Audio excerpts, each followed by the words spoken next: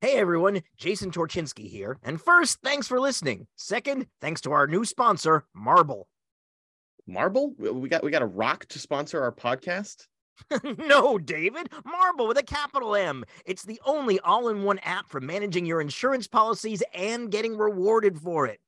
Okay, all right. Well, I have a bunch of cars I think they're all probably insured, so this could help. Probably not, but Marble's great. It's fast and it's easy to set up as it'll put all of your different insurance policies in one place for you.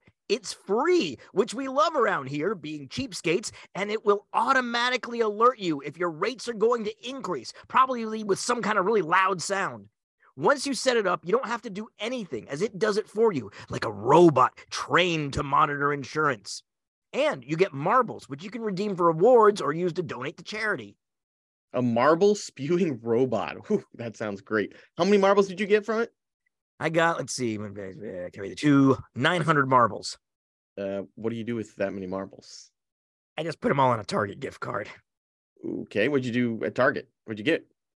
I got a big crap load of Hot Wheels. I assume for your child? Yeah, sure, for my child.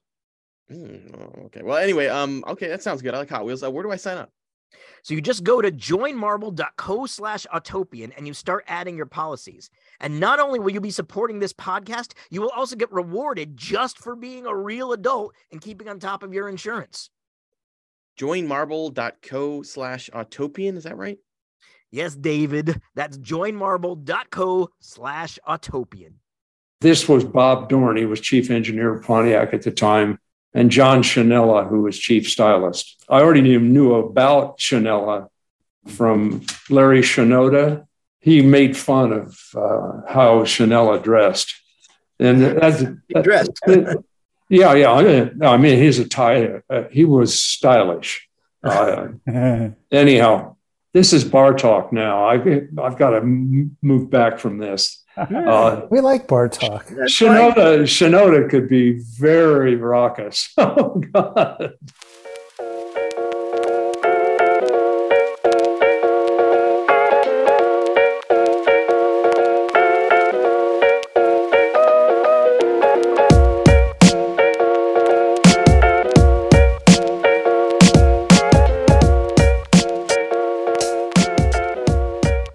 Welcome to another episode of the Autopian podcast. I'm David Tracy. I'm feeling pretty sick today. Seema's got me under the weather. I caught something at Seema.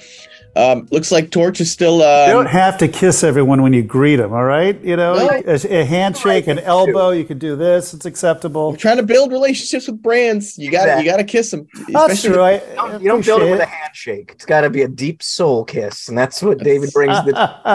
It's true. Looks like Torch is still trying out for the next episode of Hoarders there. Looking good, Torch. That's got to actually be on top of you to be a hoarder, though. You know. Yeah, like you can still walk through there and here. Several places. We should just do a tour, by the way, Torch, of all the stuff that you have back there, because I'm fascinated. Everybody talks about it, right? They do. They like it. It puts people at ease. They say, look at that filthy slob. You're right. It looks like Bo is... outclassed my picnic blanket or picnic, whatever. I am wearing a tie today. Nice tie. Yeah. Thank you. You know, I do actually have a job here at iWorks, and I did a sales meeting, and I come straight here, and I got my next thing. So if it's all right with you guys, I'm going to leave the tie on. No, it's okay. Well, this is a little unusual because we're recording this earlier in the day than we usually do. Yes. So you're kind of in the middle of the day here, which is why, you know, if you're on the Autopian and you feel like there's not enough articles, that's partially my fault. I apologize. Yeah, I already got on to Torch about that. I was like, what have you been doing for the last week? David's on my ass about Mercury Monday. And I'm like, David, I'm doing so many other... David. Dude, you can't leave people wanting for a Mercury Monday. The Mercury Monday is going to be here. I had other crap we had to get done. When I wake up in the morning, damn it, I want to know about Mercuries. Yes. Exactly. Yeah, I get it. First thing. On Monday, you're about to go to work and you think, shit, I don't know anything new about Mercury. Why even bother going in? And then that was my comes to a halt. Horrible disappointment this morning. I woke up. I was so excited because I'm like, finally, the weekend's over. It's Monday and I can learn about Mercuries. And nothing. I got to do it. I got to do it the night before. That's what this tells me is I got to start doing Mercury Mondays Sunday night. Don't sleep on Mercury Monday. This is important stuff. And you got to do a lot of research for it. Anyway, the other reason I wore my tie is our extremely special guest today. True. It's a big deal, this guest. Yep. A legendary engineer and builder, someone who's devoted really the last almost 7 decades to just increasing vehicle performance. He's an engine expert. The Turbo King, I've heard him referred to as. The Turbo King, you might have seen him. A household name in the automotive community. Absolutely. You might have seen some YouTube videos of him. The most famous one is he put a clear cover on a differential so you could see the oil flow in the diff. That one did like millions of views. And he has helped develop vehicles for the military, for racing applications, for major automakers. When people and for Galpin, I just want to put that out there. Oh, really? Well, we did the Pantera together. Oh, yeah. Basically, when people have problems, when people have vehicle performance, not problems, but challenges, they go to this man, Gale Banks, an absolute legend. Gale Banks. Very excited. He's a good guy. So let's welcome him on. This is going to be great. The one, the only Gale Banks. Oh, there he is. Gale. So wonderful to see you, our friend. It's wonderful to be here. I think the last time we saw each other, we were working on a TV show together called Driven. You were on our pilot episode. So thank you so much for all your support. And that was so much fun together. Thank you. I just want to mention I met Gale about 10 years ago, and I drove what might be the lowest horsepower car that's ever been in his shop to his shop in my old Beetle, and it was a treat, and we saw all kinds of amazing things out there, including Gale. I don't know if you remember this. You were working on a car with your kid that used a wheelbarrow for the firewall. Oh, yeah. Remember that thing? Yeah, the Camaro. The Camaro. It was, if I remember, you can correct me if I'm wrong, but it had turbos that were so big, the regular flat firewall didn't have any room for them. So Gale cut a wheelbarrow apart, and that's what became the firewall, because it was like bold back. Actually, that's a cool trick. I had to widen the wheelbarrow, though, to your point. But that Camaro 68, I wanted to improve the weight distribution. So I moved the engine back 6 and down about 3. So you get into the firewall when you do that. I mean, that's how that works out. It's my son Andrew's 68 Camaro, which is one of these father-son things where he's off in Port. He has a business interest in Portland and San Diego. There's an odd couple, and and he just made president of his company. So. All right. Congratulations. That's pretty cool. So we haven't been working on the Camaro for a while. So how long ago was that you worked on that project? Oh, gosh, 8 or 10 years. Oh, right on. Yeah. It was in your shop in 2013 is when I saw it in the old article. I want to secretly finish it. Well, you got to finish it. Trying to say that makes me feel so good. But if I 10 years ago, not yet finished. Same. Wow. That makes me feel okay, too. The fact that Gale Banks has an unfinished project. Wow. Well, I got a better one. I call it the V8 house. I've been building a house in Yosemite for more than 20 years. It's a timber frame without the knee braces and a lot of castings holding it together that say Banks on them. And it's just been one of those labor of love things, but I got to get it done. So, but let's be honest, you probably have 1,000 completed projects per one unfinished, whereas Torch, you and I are sad. Our one project. I've got a lot of completed projects. A lot of them I call products, but beyond that, we tend to be inventive at Banks, and as a consequence, we're kind of pushing the art. That's always been my goal. I'm a futurist. I'll readily admit it, and I live there. So my head is once the product hits the market, then I'm on to, if I can, a new patent. And I've done real well since the government now gives guys over 65. We go to the front of the line. So instead of a patent taking 3 or 4 years, my last one took about 11 months. Really? Yeah. Wait, there's an age. I didn't know this. Yeah. For a patent and you're over 65, you get to jump ahead in line? Yep. That's actually really smart. Yeah. Well, they That's want really to. smart. Yeah. They want them to. Some guys that are 65, if it's 3 or 4 years, that's out of their lifetime, if you follow me.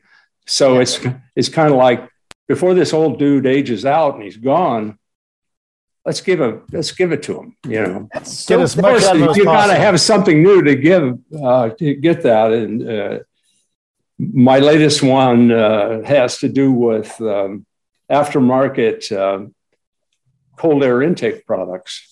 So, and it all fits into our latest theme, which is liberating horsepower that is in the crankshaft. You produced it, but it doesn't get to the flywheel because it's overcoming pumping losses. Yeah. Right. So this speaks to engine efficiency. Just me. Getting at least ambient air density to the mouth of your turbocharger or supercharger. I kind of chose that. I'm a forced induction guy. That was my first business decision. And that happened in 1960. I'm also an electrical propulsion guy. And that happened in 1958. Wow. I got tired of pushing the lawnmower. Mm-hmm. So I designed a tractor to pull it and also to take out the trash.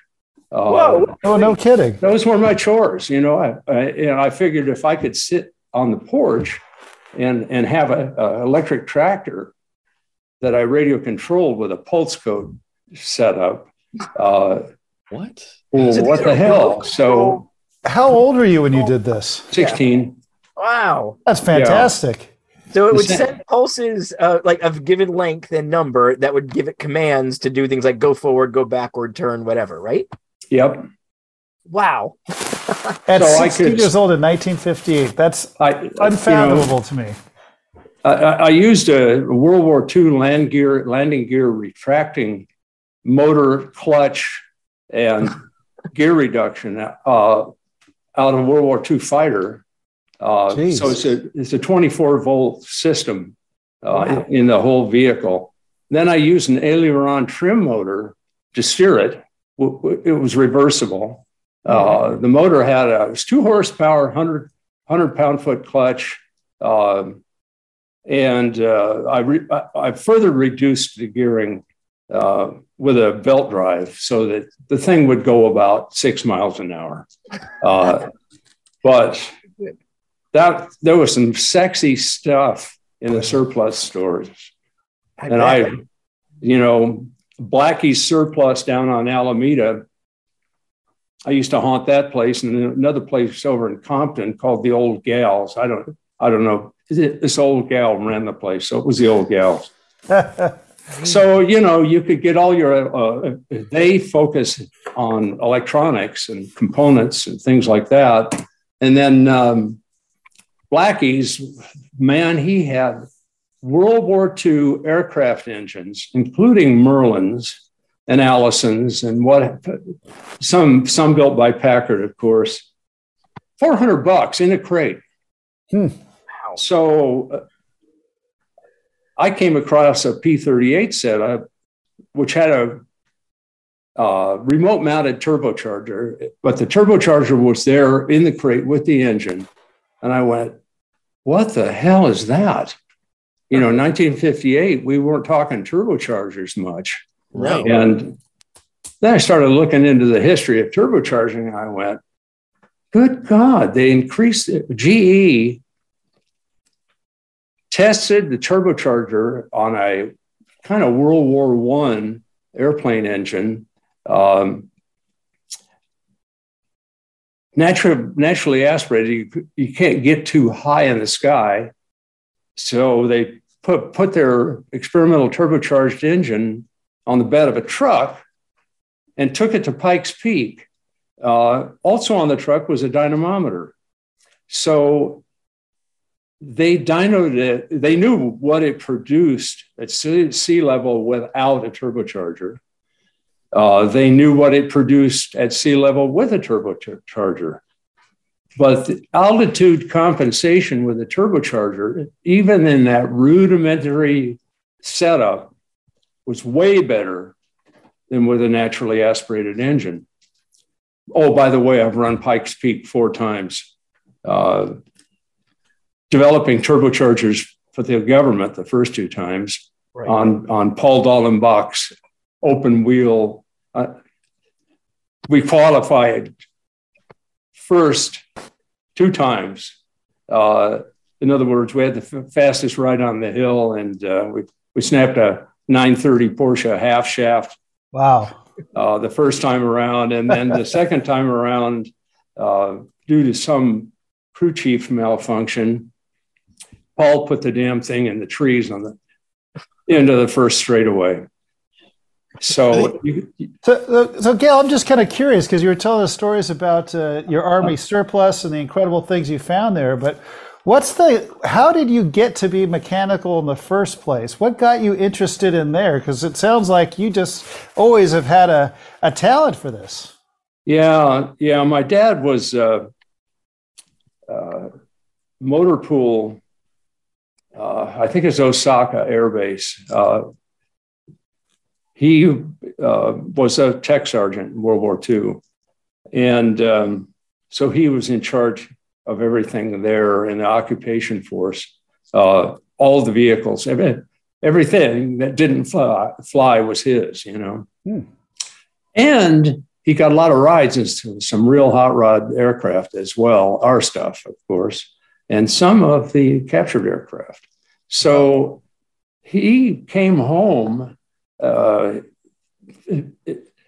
a wealthy man, but he was very capable. And in 1956 through late 57, we went to Crestline every weekend, every holiday, and we built a house. So the first time, it was kind of a serious project, if you will. But if a car broke down or anything else, he knew how to fix it. And I just being around him. He wasn't a successful businessman. He ended up being in the class of 49 LAPD, and he became an LA policeman at a very, very cool time because LAPD was kind of mobbed up. And the guy, one of the guys became chief out of his class, and they cleaned it up. So that's fantastic.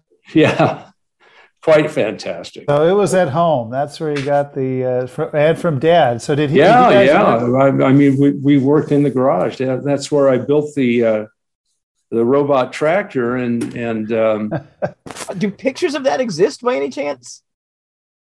Just got a picture of me with the tractor out of the Linwood Press newspaper.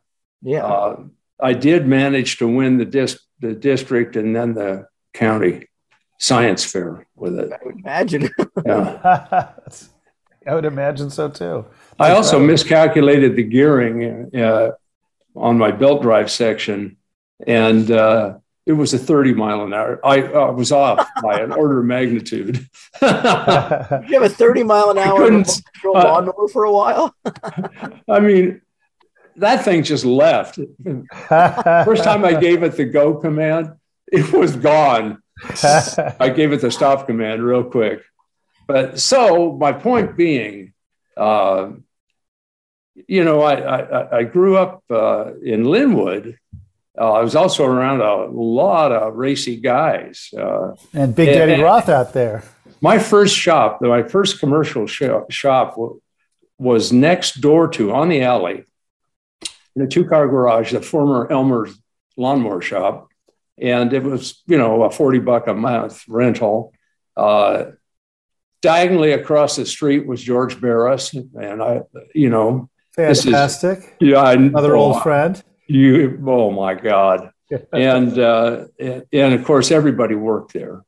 And a lot of them went on, Jeffries and Junior, and, to be their own enterprise. I had no idea you were right there with George. That's incredible. Oh, yeah. I used to hang over there, especially when he did Jane Mansfield's Cadillac. Wow. Oh, my God. Oh, my God. I never saw her, unfortunately. Oh, well. I thought I might, so I hung over there more than I should. Smart. In fact, I was at a deal at your place where some of his children and grandchildren were there, and they asked me if I would help them with George's history. It never happened. I never did it, but that was cool. Also, right next door to my little shop, which I called CP Auto Marine for Cal Poly Auto Marine. And I built Bronco Power racing engines, and it was my school money business. That's how my old man didn't have tuition money for me. So I kind of took a year off. I graduated in high school in 60, took a year off and built up school money. So I've sold my first engine in 58. It was trying to think of the guy who worked for Miller, the designer, the Dane engine draftsman, Leo Guzin. I'm a huge Leo Guzin fan. He worked for Harry Miller, who was winning Indy with his straight eights in the late 20s, who did the Miller front drive, the Miller 91. Oh, yeah. Which was incredibly successful. You wouldn't think a front drive, but it was. I think they ran some board tracks with it, Beverly Hills, Culver City, wherever. You can tell I'm an old guy, can't you? So you're telling me experience. So in the late 50s. Harry Miller I'm a Harry Miller fan to this day. He developed engines for everything from Gold Cup boats to aircraft, and won Indy. And kind of led. We had 5 IndyCar builders here in LA. Through the 50s, maybe into the 60s. So the first engine I did and sold was a Studebaker V8. And Leo Guzin had done, I think the Agajanian money was in it. This is 57, 58, I did this engine. A guy who had won Indy, I think 56 and 57, George Sally, he built his Indy car at home, did the first, to my knowledge, the first laydown setup other than Cummins back in 52. He built his own car at home, built his own engine based on an Offie. What out of his garage, 2 years in a row, he wins Indy. Wow, that's unfathomable. He had some of these castings. He had the casting set, some of them machined. Where he got this stuff, I don't know. For the Studebaker project, which was a double overhead cam Studi V8 that made about 270 horsepower on alcohol. Although they were running gasoline there. I don't know the gasoline horsepower number. but they ran it on alky and it made 270, which was quite impressive. I got those junk parts from the program from George Sally. I also got his wrist pin hone. When he died, he kind of gifted me with that in his will. So anyhow, the indie guys drove me nuts. I mean, you got 5 car builders here. Curtis got into boats as well, and I'm a boat guy. And my first supercharged engine was Nailhead Buick for Big Bear, altitude boat. So the only thing I haven't done in my career is airplanes. Ironically. I've stayed away from it. Although to get rides, I wash planes at Compton Airport. So, I thought, I want to get involved in this, but somehow the boat thing took off for me. And the cool thing was the California ski boat deal, hot boats, were inboard V-drive. We didn't have any jet boats. And everybody was building a boat, Arrowhead, Big Bear, go to Catalina, all this jive. And so I kind of, once I did that GMA blown Buick for Big Bear, I kind of realized that belt-driven Roots superchargers weren't too efficient and very parasitic. You're driving something that heats the air as much as it makes pressure off the crankshaft. So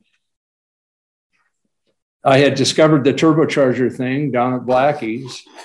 I started looking for where can I get turbochargers. So there was this guy, Hugh McInnes. He was the chief engineer of the TRW turbo program that fed the turbocharged Corvair Spider in the mid 60s. That was kind of the first production turbocharged car you could really buy, wasn't it? The Corvair, the Monza. I think Olds beat them with F85, whatever they called that thing. Okay. You'll like this. It was injected with what Hugh McInnes called tuba juice, but it was water meth injected. So you bought this. Yeah, that was part of its demise because it wasn't accurately water meth injected. So it didn't always work. And when it ran out, you ran out of octane, so to speak, and killed it. There's a little Olds aluminum V8, which was used in some Formula One efforts here in California back in the day. So you got this boat thing going on, and the engine's exposed. There used to be this huge thing in the engine swap thing where guys would do billet pieces. Billet was a big deal. Well, it happened 20 years before that in boats. If you're into boats, you saw billet pieces in the 60s. So, what were they making out of billet? Engine mounting systems, throttle brackets, God, you name it. Any rust resistant? Is that what the thinking was? Like, why would you choose just lightness? Like, what was the reasoning behind that? Well, it is beautiful. Sex. Beautiful. Yeah. It's sexy. Yeah. Beautiful and extremely expensive. And it's technical, all that kind of stuff. Mm-hmm. And everybody wanted to outdo everybody else. The other thing about turbocharged. Why would it have started on boats instead of cars, by the way? That seems ironic. Well, coming from a car guy, of course I'm wondering that. But why do you think it started on boats and not cars? Because that was... Was it just the... Well, I didn't own a boat personally. Uh-huh. I just did boat engines. But I did hot rod my mom's. God, I did this when I was like 12. Of course, my mom's 31 Ford blew a head gasket, and my dad said, "You fix it." So, gosh, I got to get my 13-year-old to start fixing things for me. That's boy, it's a good thing. Go for that, Bo. Go for that. I got to teach him a few things Encourage first. the hell out of that. Yeah, that's true. So it took me a while to get it running again because I didn't just do the head gasket. It used to be a place called Ford Parts Obsolete. Ford Parts Obsolete. Florence and something. Goodyear had a big blimp hangar adjacent to it, and I got a four-port Riley overhead valve conversion for it. A couple of Winfield downdraft single barrel carburetors, a Wyco mag off of a tractor that I geared into the timing gear. Built my own header. That was my first header. Wait, this is all, you were 12 years old at this time? You can weld? You can weld at 12? I pulled a lot of weeds and mowed a lot of lawns for that money.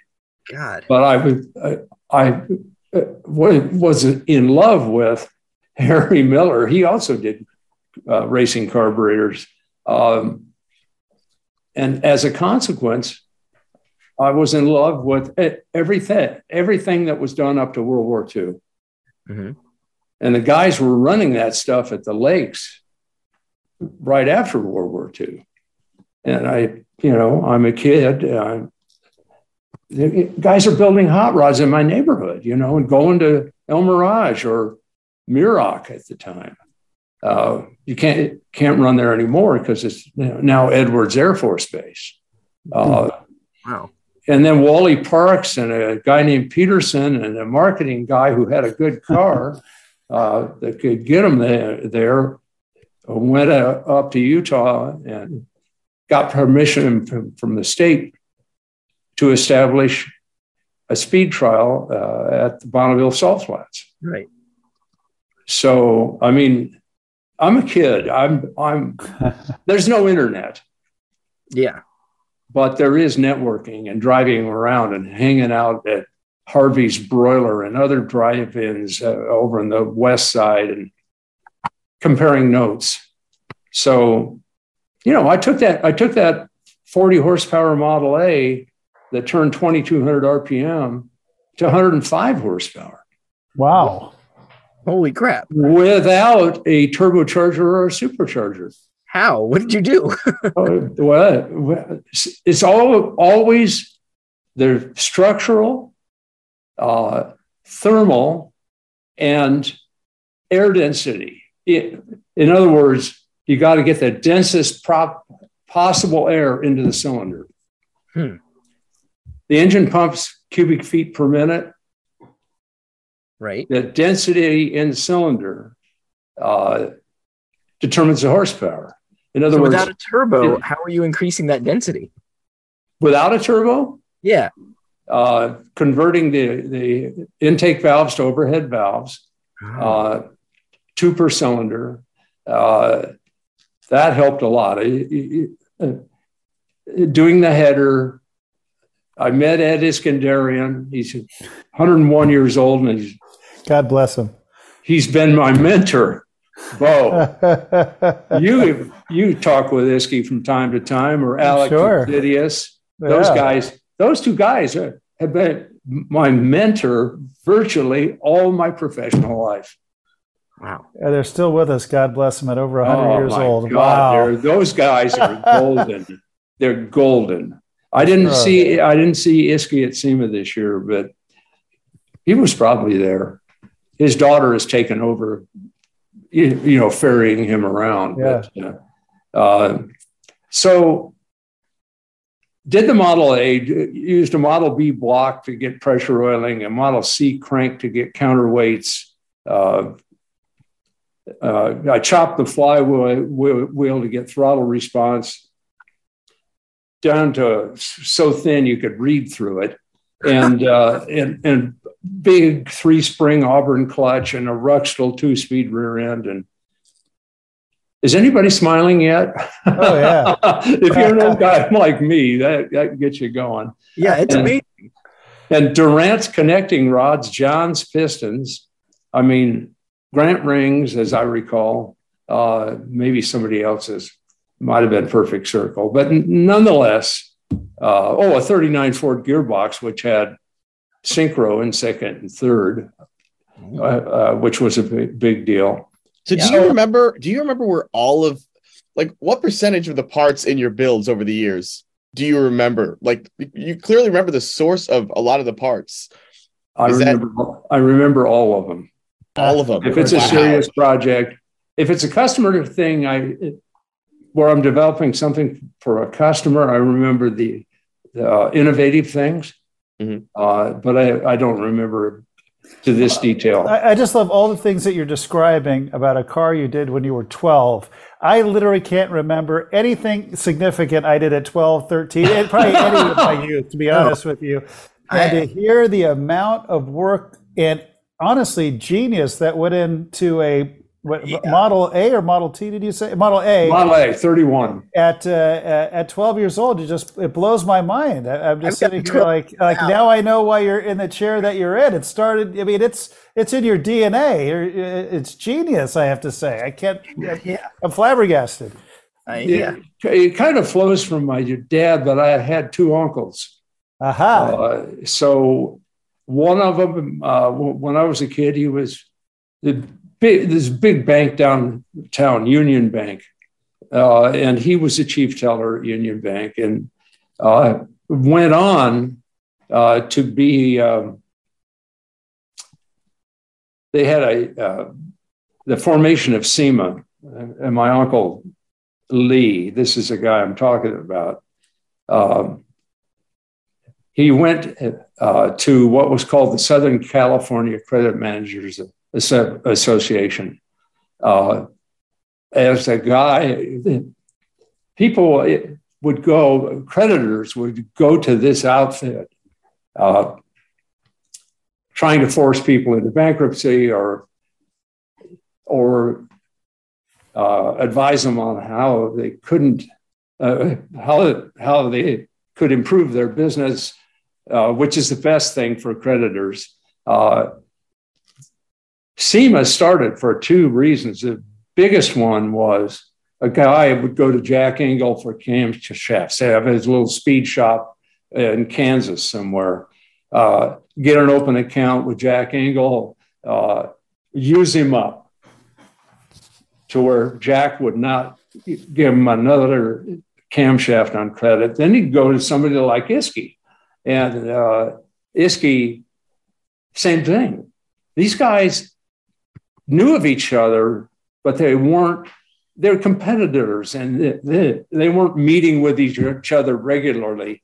So one day, a couple of them did at some event or car show, and they realized these guys are cheating us out of a product and then moving to the next guy. We need to form an association. Also, there was these companies making model cars and using their logos on the cars without permission. So SEMA was started to deal with deadbeats, basically. To deal with debtors that were scamming them. And Ed Iskandarian was the first president. By then, I had a speed shop in San Gabriel. And, in 67, I moved from an engine building business and a car, do rigging cars and boats to a full-on California speed shop in San Gabriel. And my uncle, SEMA started across the street on San Gabriel Boulevard, down a little bit.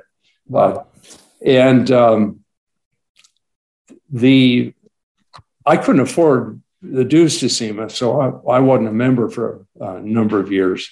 But when Iskey wouldn't give you a break, huh? How's that? Iskey wouldn't give you a break, huh? Wouldn't give you a discount? I didn't try that. Yeah, I was trying to get him to sponsor me. Right on. You want to talk about, you go to Iski's, my first time down there, he had moved his shop. He had all these one-man Cadillacs lined up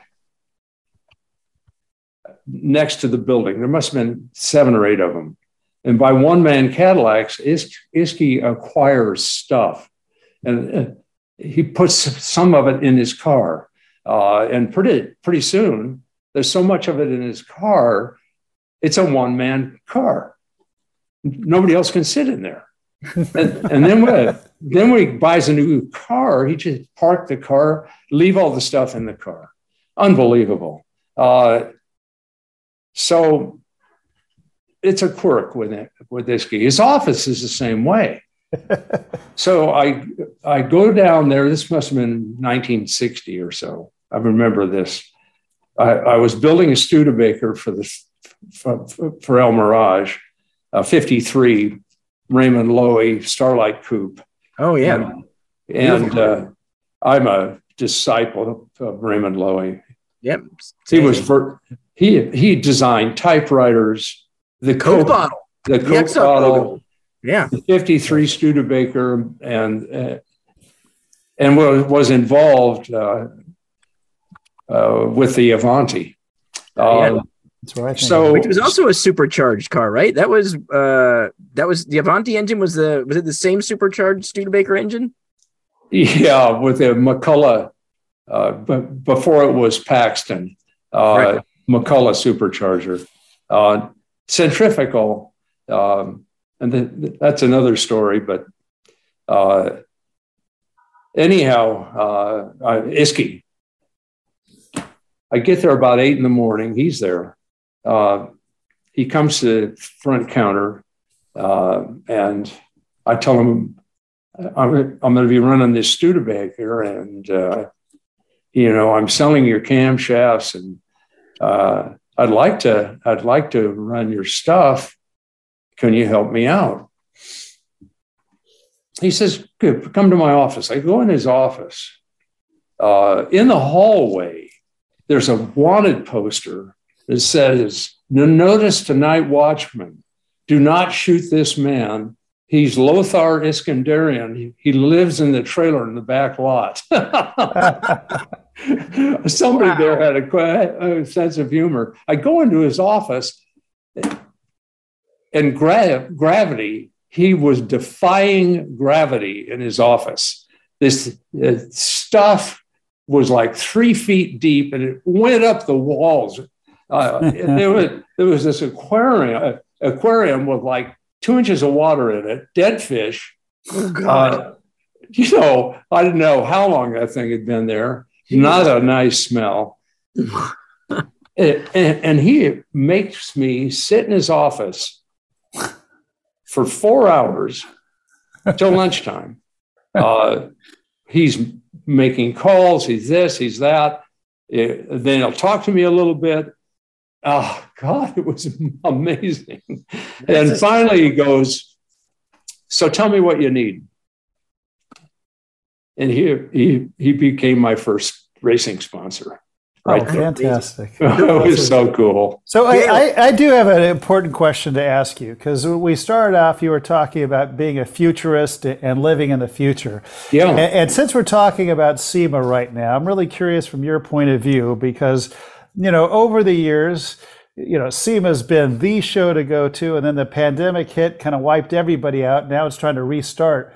But there's, SEMA's kind of, there's some empty spaces. Famously, Ford and GM didn't show up this year, which to me was horrible. But in your opinion, what's the future of SEMA? Okay. Who's the president of SEMA now? Mike? Do you know? This is how embarrassing it is. I don't. Oh, okay. Chris it was Chris last time I knew, but I don't know who's. Chris has retired. Yeah. So I'm a believer in SEMA. I have been on the board of SEMA. Sure. I think it's a remarkable institution. We used to go to SEMA once I became a manufacturer, we would go to SEMA to book orders for the next year.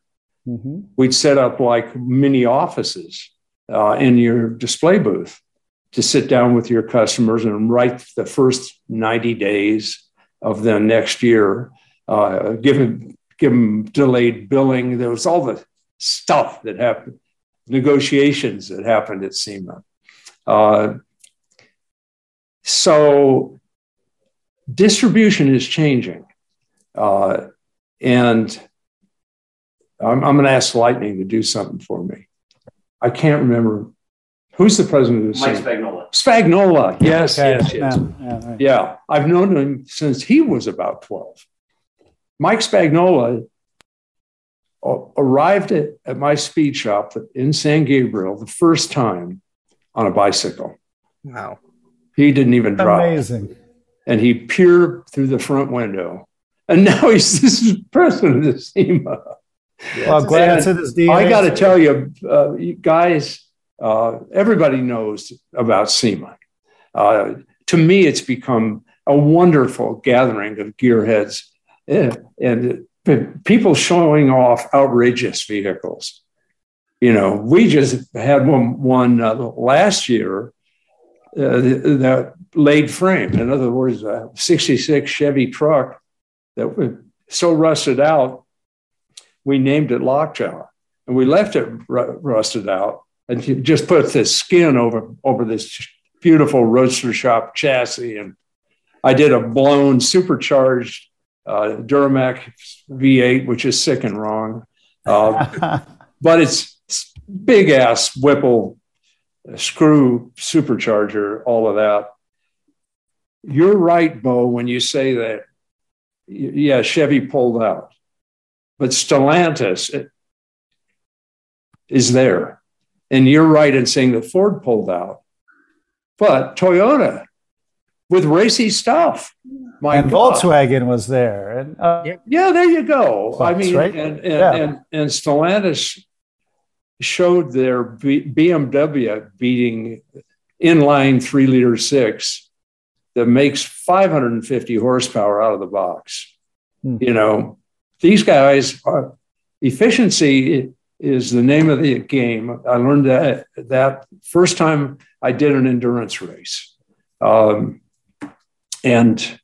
we used to run the Parker 9-hour in the Colorado River. You ever hear of it? It's a 9-hour boat race. Okay. So if you could pit less than the other guys, that was track position. And it was a 13-mile course up and down the river. So first time we ran, we broke a crankshaft. Second time we ran, we were first inboard boat. And we did it a few more times. How the hell did we do that? I didn't have the most horsepower, but I think I had really good fuel efficiency. Earlier, I was talking about removing pumping losses and liberating that horsepower. If you do that, you make more horsepower on the same fuel. Or you can turn down the fuel and make the same horsepower. Well, the whole point of that is I'm on a quest to, you know, the OEMs always have a budget, or always have that'll do the job mentality, or it's too expensive to do that. It won't be a commercially priced engine or whatever. There's lots of stuff there. Well, I thrive in the aftermarket. We're also a tier 1 engine supplier. I get all of it. And I got to tell you, SEMA is a place to showcase it because the press is there. SEMA is also a place to show it to your distribution, the warehouse distributors. But what's happening, Bo, to your point, I think your point was warehouse distribution is going away. The internet I will tell you this, 80% of my business, I started retail, and 80% of my business is once again retail. Not so many years ago, it was 8%, Wow. 9%, 10%. Now it's over 80%. Wow. It's from a commercial sense, it's wonderful because you know every one of your customers. Everybody who orders on the web from us gets a phone call thanking you and getting to know them. And now, you know, customers who like your stuff, think it's good value, man. And then having a marketing genius like Jay Lightning Tillis. Who in Los Angeles, by the way, we're talking about. Hey, Jay. Quite famous for being on K-Rock Radio forever. Here's Jay right here. Hi, Jay. Yeah. Okay, ask me questions. Wait. Torch had some weird questions too he wanted to ask, and I'm curious about what's happening today as well, and the future. Yeah, where are we today? You know, once again, being a futurist, I studied at Cal Poly what we used to call electrical engineering, and I had 4 years of vacuum tube theory and electronics in high school, along with 4 years of drafting, which has helped me quite a bit. But it's the electronics there. It's the electronics at Cal Poly. It's the night classes I took at UCLA because they had this bitchin' computer lab and punch card machines, if you could. Oh, yeah. I learned how to program with jumpers, you know, if statements and do loops and all the computational jive. So here I am today, and I've got a customer, and the customer is the U.S. Army, and we're going to green the Army. How are we doing that? Well, first of all, by keeping them in the ICE engine business, because there's a lot of countries in this world that don't have electrical distribution infrastructure. Right. So you can't eliminate the ICE engine. Right. But you can hybridize them. So somehow, I think we're on point. The Army has a research and development operation, and we're doing a series hybrid program with one type of vehicle, and we're doing with wheeled vehicles. We're doing a parallel hybrid program, which is a plug-in P2 setup where we can declutch the ICE and run pure electric. Or we can run pure ICE, or we can run a combination of the two, and we can export massive amounts of power for future weapondry. So is that P2 system built into the transmission? Yeah, I'm running an 8-speed. I find that the more splits, you know, the motor generator units, if you're Tesla, and you're running a single gear setup. Mm-hmm. They're radical out of the hole. A few years ago, I was bored on Christmas Day, and I went over to Leno's thinking he might be at his shop, and he was all alone. And he was bringing out the Chrysler turbine car to take Mavis for a Christmas Day ride. Mm-hmm. So I hung with him, and he's cleaning the white walls and checking the brake fluid. I mean, literally doing this stuff. And he says, "Hey, ever have a ride in a Tesla?" I said, "No." He says, "Well, let's go for a ride." We get out on the street, the main drag, And he says, put your head against the headrest. I looked at him, I said, oh, bullshit, Jay. He says, put your head against the headrest and shut the hell up. So I put my head against the headrest. He nails it. My feet come off the floor. God. I mean, literally. They daylighted an eighth of an inch. I just went, wow, what a rush.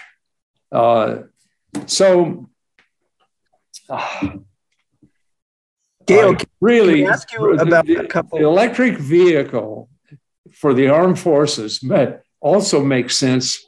It only makes sense if it's a hybrid.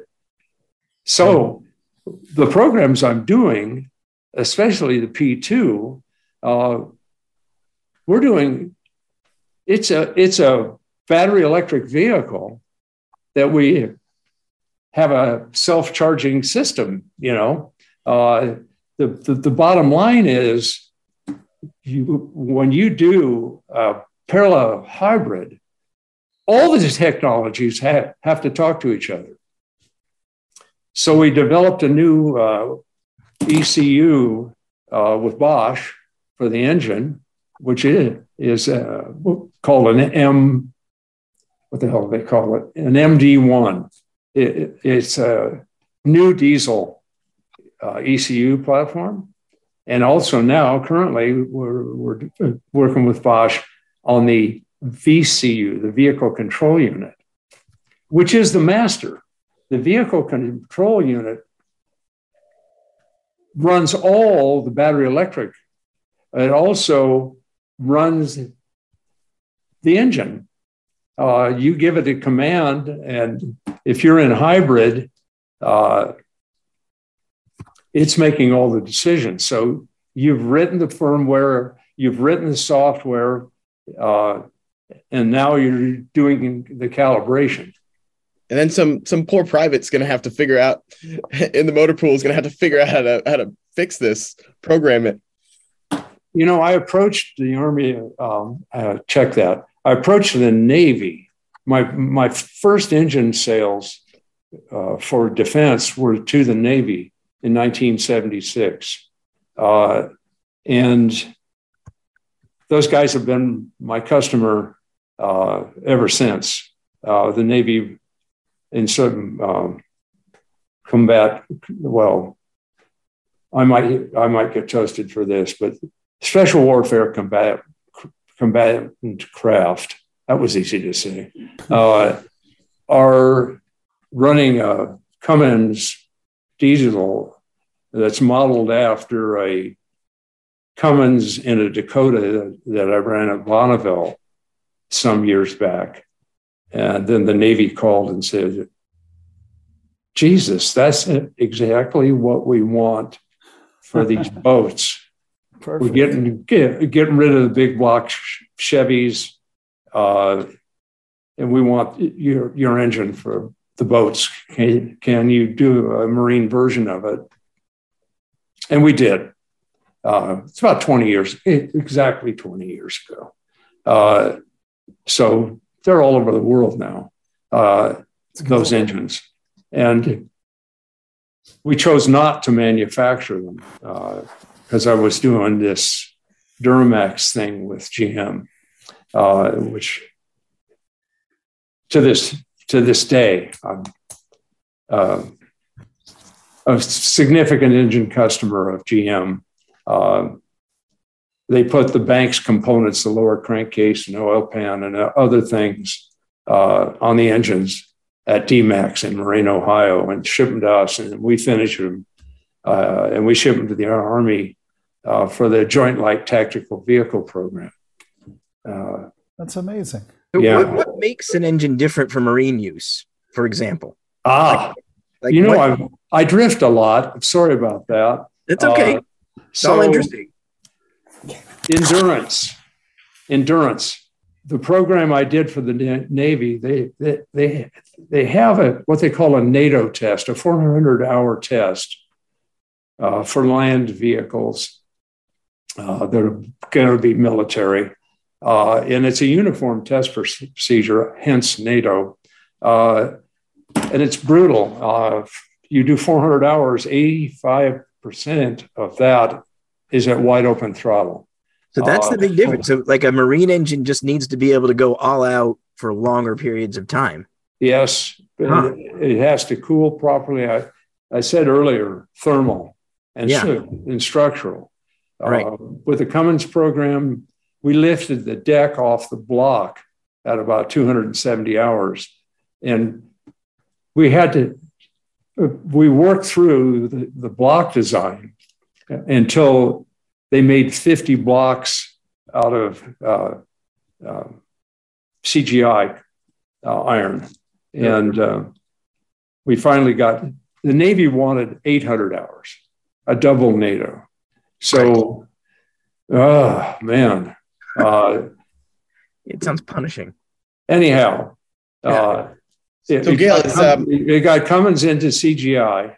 So Gale, is this the Cummins build you were referring to, the Dakota? Yeah. So this engine that you developed for this ended up being the basis for a special warfare vehicle for the Navy? Well, you said it. All right. I didn't say it. I just want to point out in this presentation, there's it ends with, or what was it, this one? I think it ends with, yes, look at this, giant burnout. I love that. Like, this is the most important slide on the whole thing. It really is. It's like, okay, this engine works very well, clearly. Is this fantastic? Wow. I like Enzo and Banks Sidewinder. Yeah, it's pretty good. Well, Damn. since we're looking at those two cars, if you can leave that on screen for a second. Sure. 2003 DEER. That's Diesel Engine Emissions Reduction, Newport, Rhode Island. This was, I think this document was done by the federal government, the Department of Energy. Wait, so you're telling me that the Department of Energy decided to include this slide? Hey, they're cooler than I thought. The previous slide, the Department of Energy put where's one thing I can point out to you. The truck is faster than the Enzo. Red, though. And the truck could tow the Enzo to Bonneville, blow it off, and tow it home. And beat it in a race even while it's there. Yes. And go faster. And listen to tunes as well as I look at this chart. We towed it. The engine was a bit in the cab, you might notice. Yeah, you really hacked that firewall and that trans tunnel there. Oh, yeah, great. But we've got great fabricators here. Were the chips part of the final design that are on there? Well, we moved the instrument. You couldn't tell this had happened inside the cab. I don't think there's probably not a picture inside. No, I don't think there's an interior. I used an extended cab. When we did the Cyclone program with GMC, I built this truck to beat the Cyclone record, which was, I think our best one-way was right at 210 with the Cyclone. I did 2 years at Bonneville managing the Cyclone program, which became a production truck. Wait, that GMC Cyclone? You helped develop that from the start? Well, this guy, John Rock, took over GMC mid-'80s, and he had a couple of problems with GMC. One was the diesel engine. Here you go. I don't know.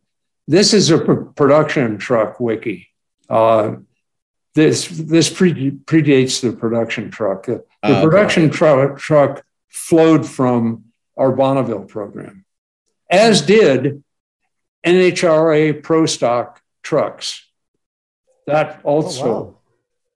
I mean, and this even goes back to when you developed in part the GNX project for Buick, working for GM also, right? Back in the day? I did the prototype. I'm stumbling over this one. I did the prototype for Buick. Lloyd Royce was I think the chief engineer at the time. And Mark Royce's dad, right? Yes. Yeah. Because those are two good friends of mine. Right on. Lloyd is doing the education thing. Man, Lloyd's a guy. He's a guy. I mean, we could do a whole show on Lloyd Royce. So, Hot Rod covered my Buick project. I think it was double truck. They shot the cover for Hot Rod magazine with two Buicks, and me with mine and the twin turbo V6, which was 454 horsepower, that was in that prototype.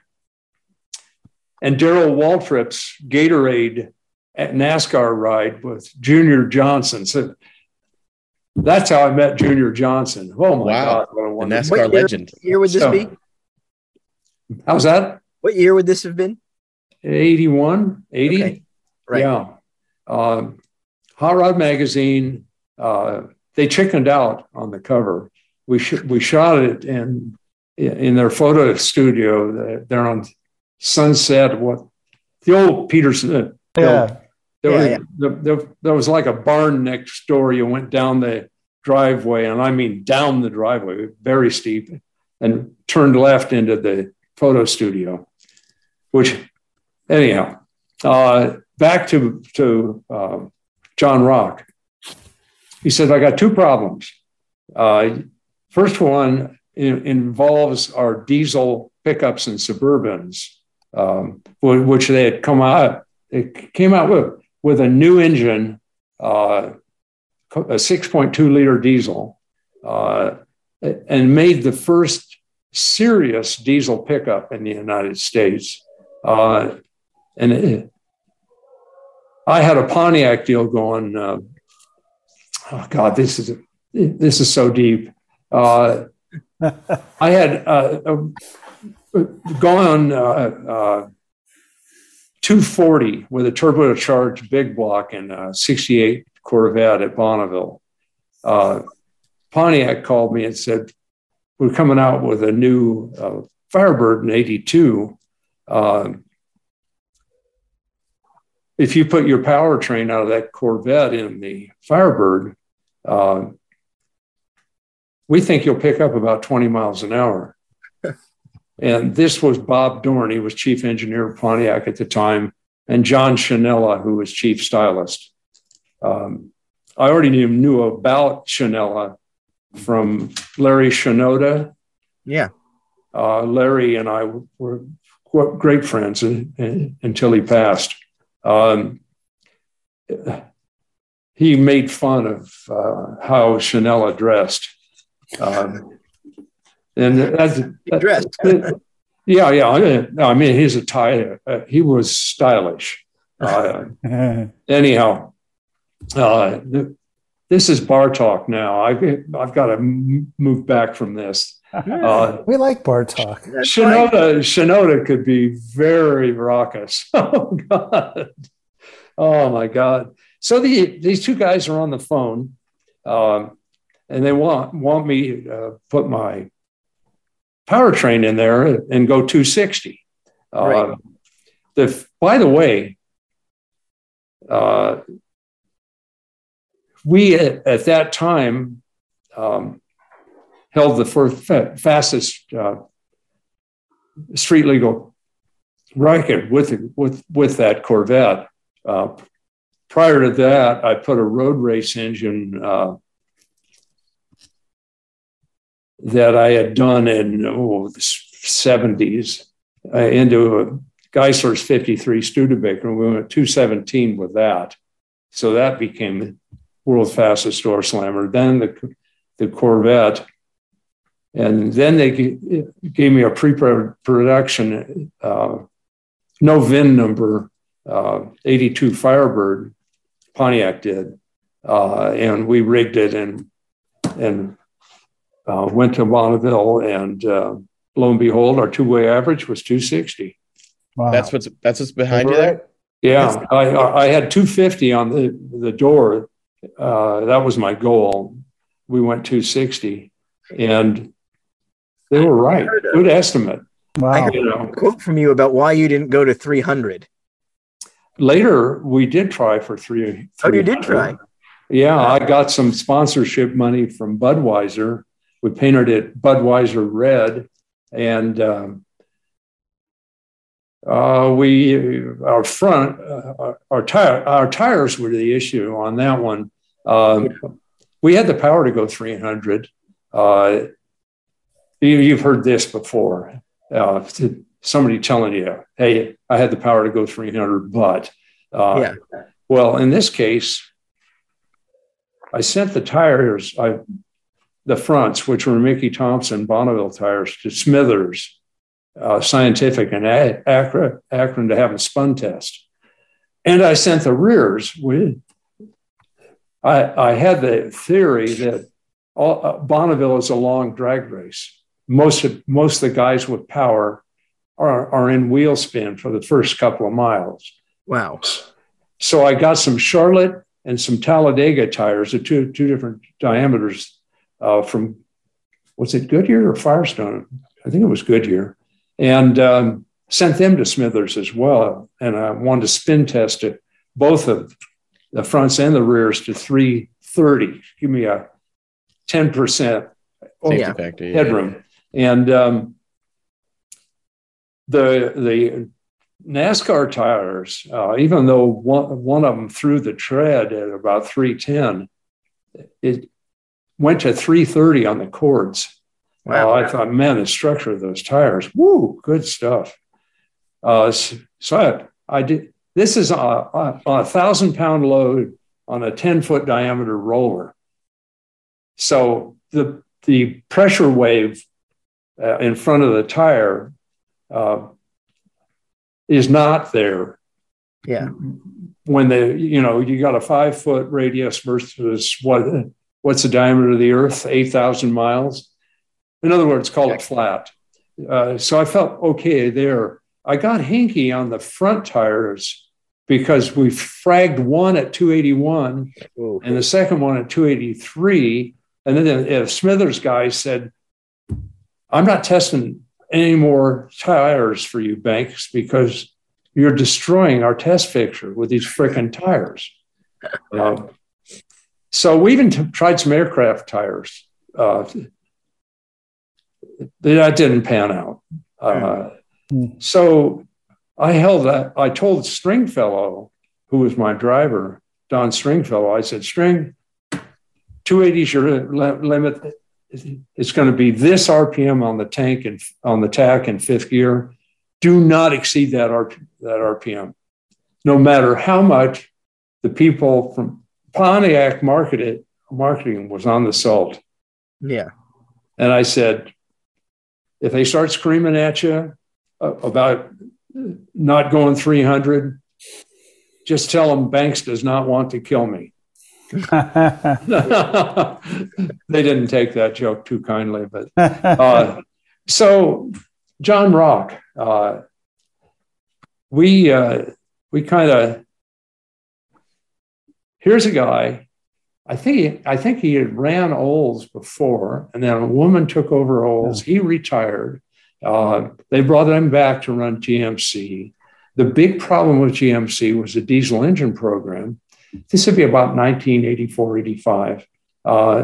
Ford came out with a 6.9 diesel in 83 and proceeded to hand whoever was running GM, hand him his hat. They took the marketplace. You're smiling because you're a Ford guy. Of course. So, sorry. Wipe that silly off your face, Bob. Anyhow, We got to take our wins when we get them. Well, I get this call from Rock, and he said, "You've been turboing our trucks since late '81. I don't feel you in my warranty expense. You must be doing something right with that turbo setup." I said, "Well, yeah, I'm an endurance engine guy. I like it. Anything I do, tuning or otherwise, for trucks or cars or what have you. Being a futurist, I want to do the new stuff. Right. Whatever the factory brings that's new, I want to do that. If I break stuff in the process, and there's a lot of warranty expense, that I'm condemning the aftermarket in general. Right. So my deal is, I'm not going to come to your house, have a fine dinner, and then go out in the kitchen and break all the plates. I'm just not going to do that. I'm going to come to your house and I'll help you wash the dishes. So the bottom line is, that's how I want to treat the OEMs, and that's how I have always treated the OEMs. That engine has to go the OEM expectation. Used to be 100,000 miles. Bo, what is it now? 158,000? What does it cost? Or more, yeah. Yeah. Now they're looking at 200, even 300. And you have emissions equipment that's 125,000 mile warranty or better. Yeah. You can't screw with any of that stuff. Hugh McInnes, who I mentioned earlier, he was chief engineer at TRW Turbo. They, in infinite wisdom, stopped making turbos. I can't believe it.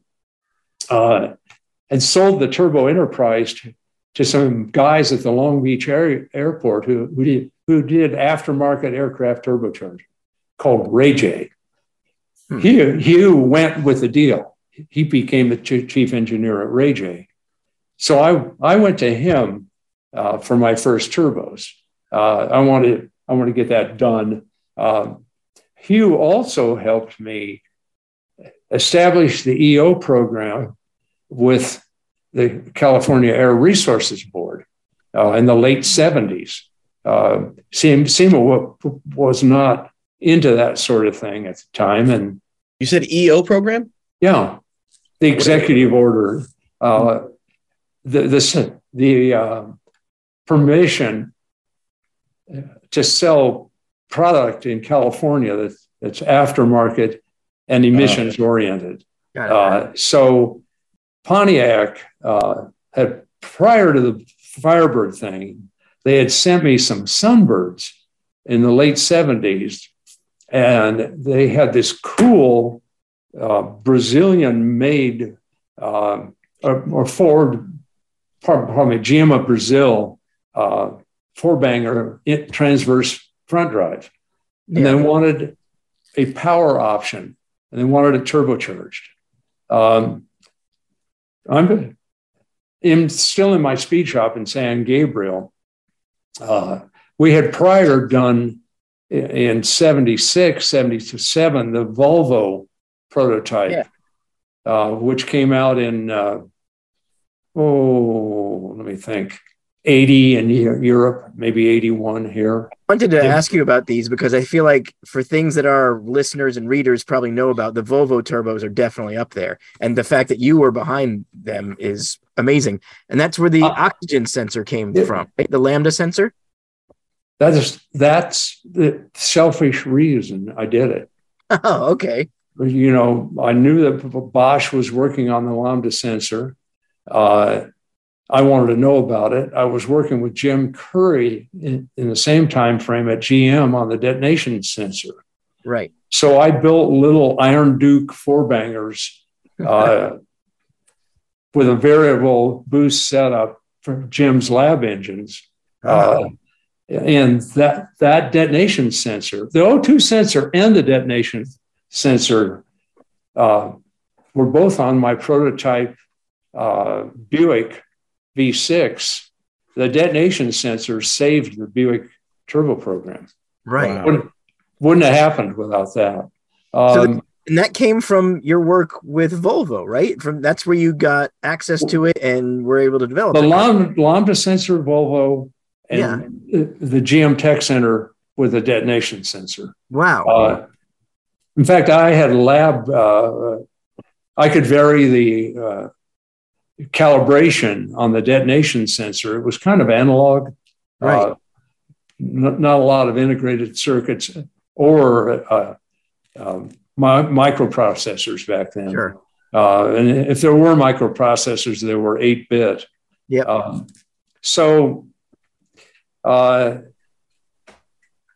What was the main theme here? Oh, we're talking about John Rock, and let me get this, finish this particular thread. Okay. He asked me to do two things: work with him on establishing a sport truck image for GMC. He wanted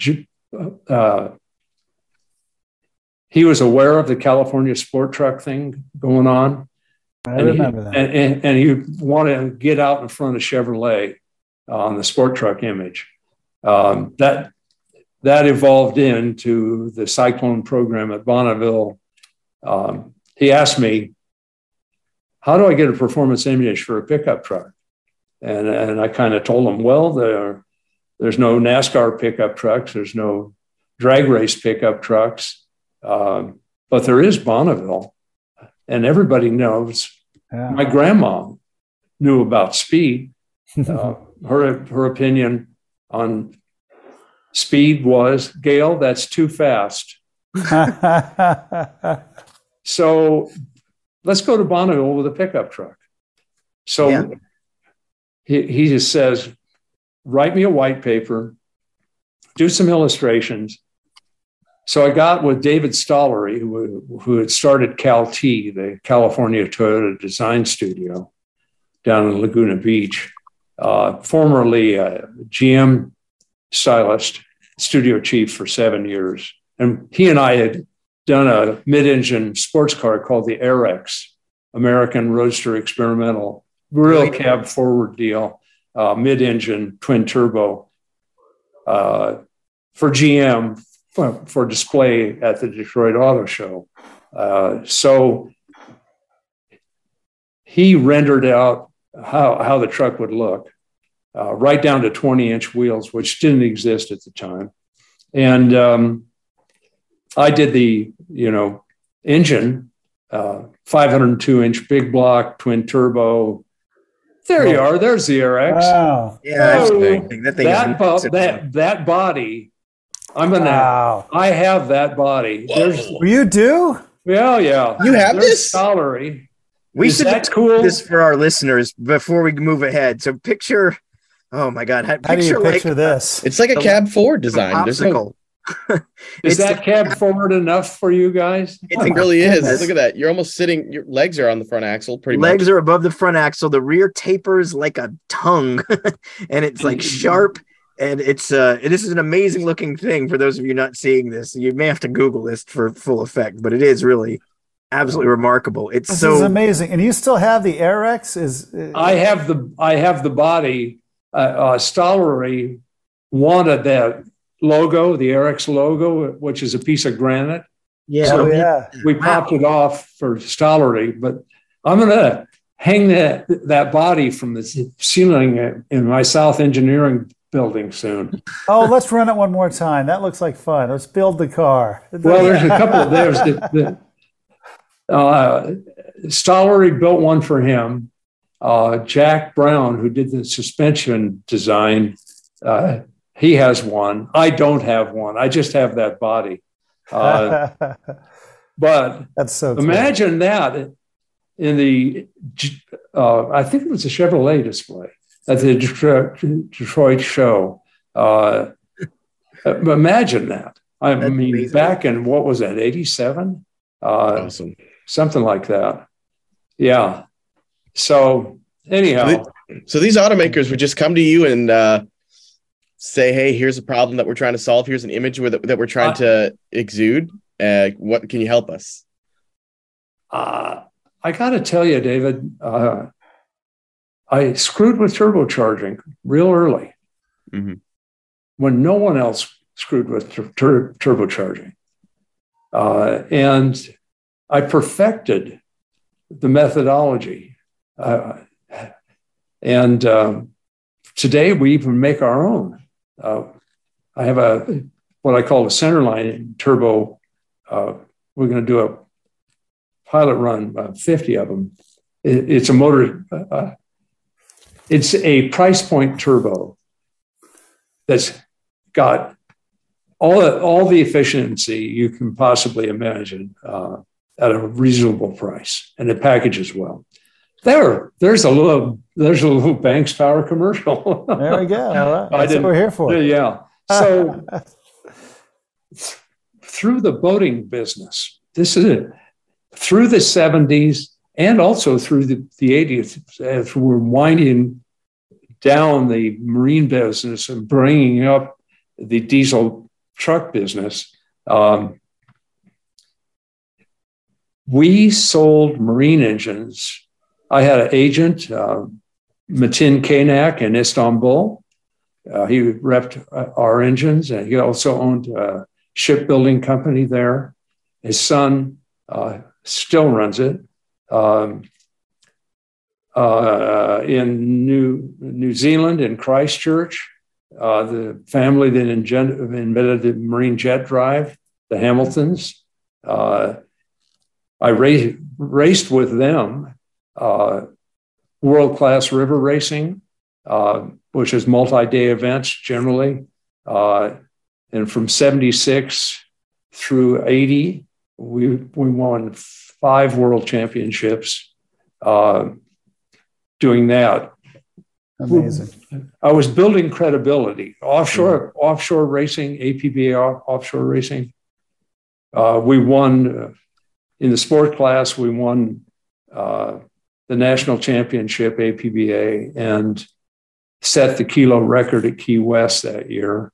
And then Mercury Marine didn't know how to do it.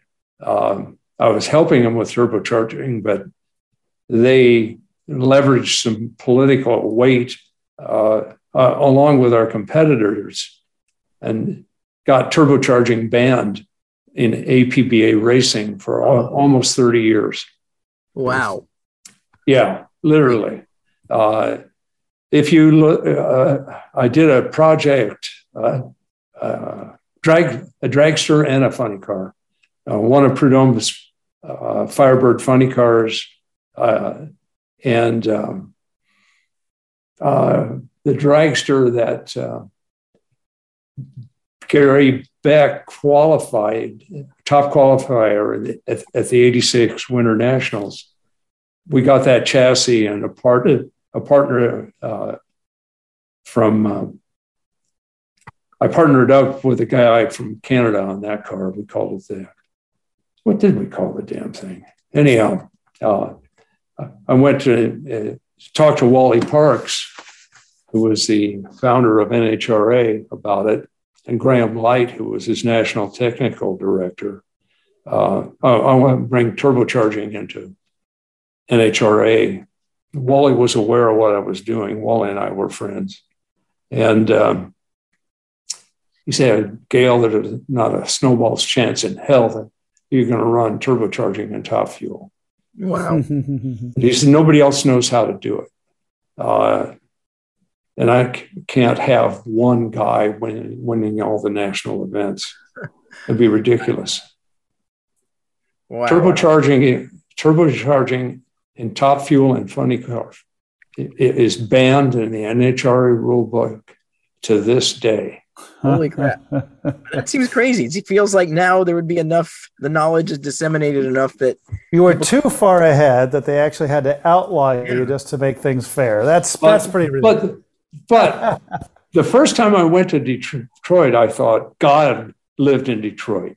Now, Bo, you and I know better, don't we? So what? You confused him with David. When I got there, I was buying engines. It was 1969. I was buying engines for my marine builds out of Tonawanda engine plant in New York and Flint engine plant in Toluca in Mexico. Wow. And I got to know the guys at GM, and by extension, I got to know the guys at Ford and Chrysler. Yeah. Wow. It's a tight network. You know, what a career. I mean, Gale, I have to say, going back and just hearing your life is like, well, first of all, it's inspiring. Second of all, it makes me feel like I just wasted my whole youth by probably playing video games and watching TV and too much of that crap instead of out back fixing more cars, which is what I should have been doing.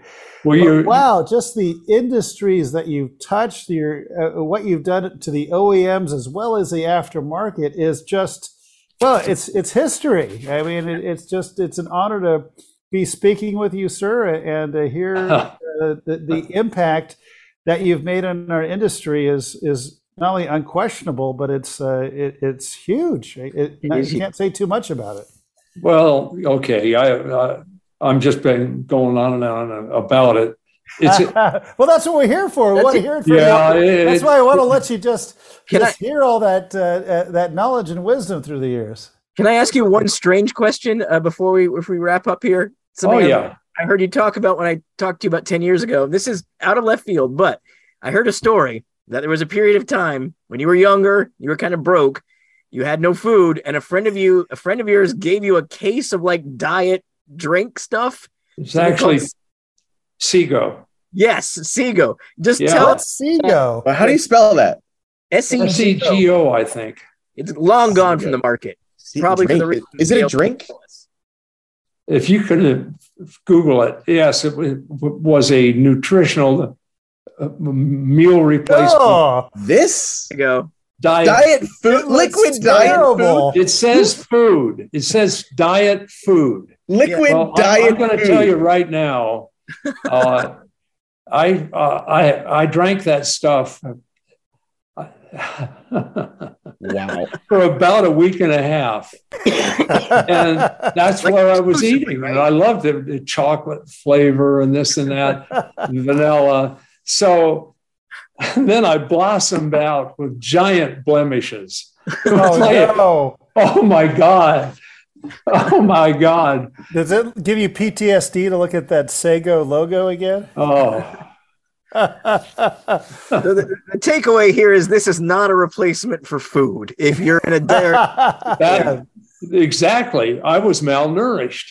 Yeah, God. You know, if it has to tell you it's food on the label, that's a bad start. That's a tell, isn't it? Yeah, it really is. There. Don't worry, this is food. You can eat this.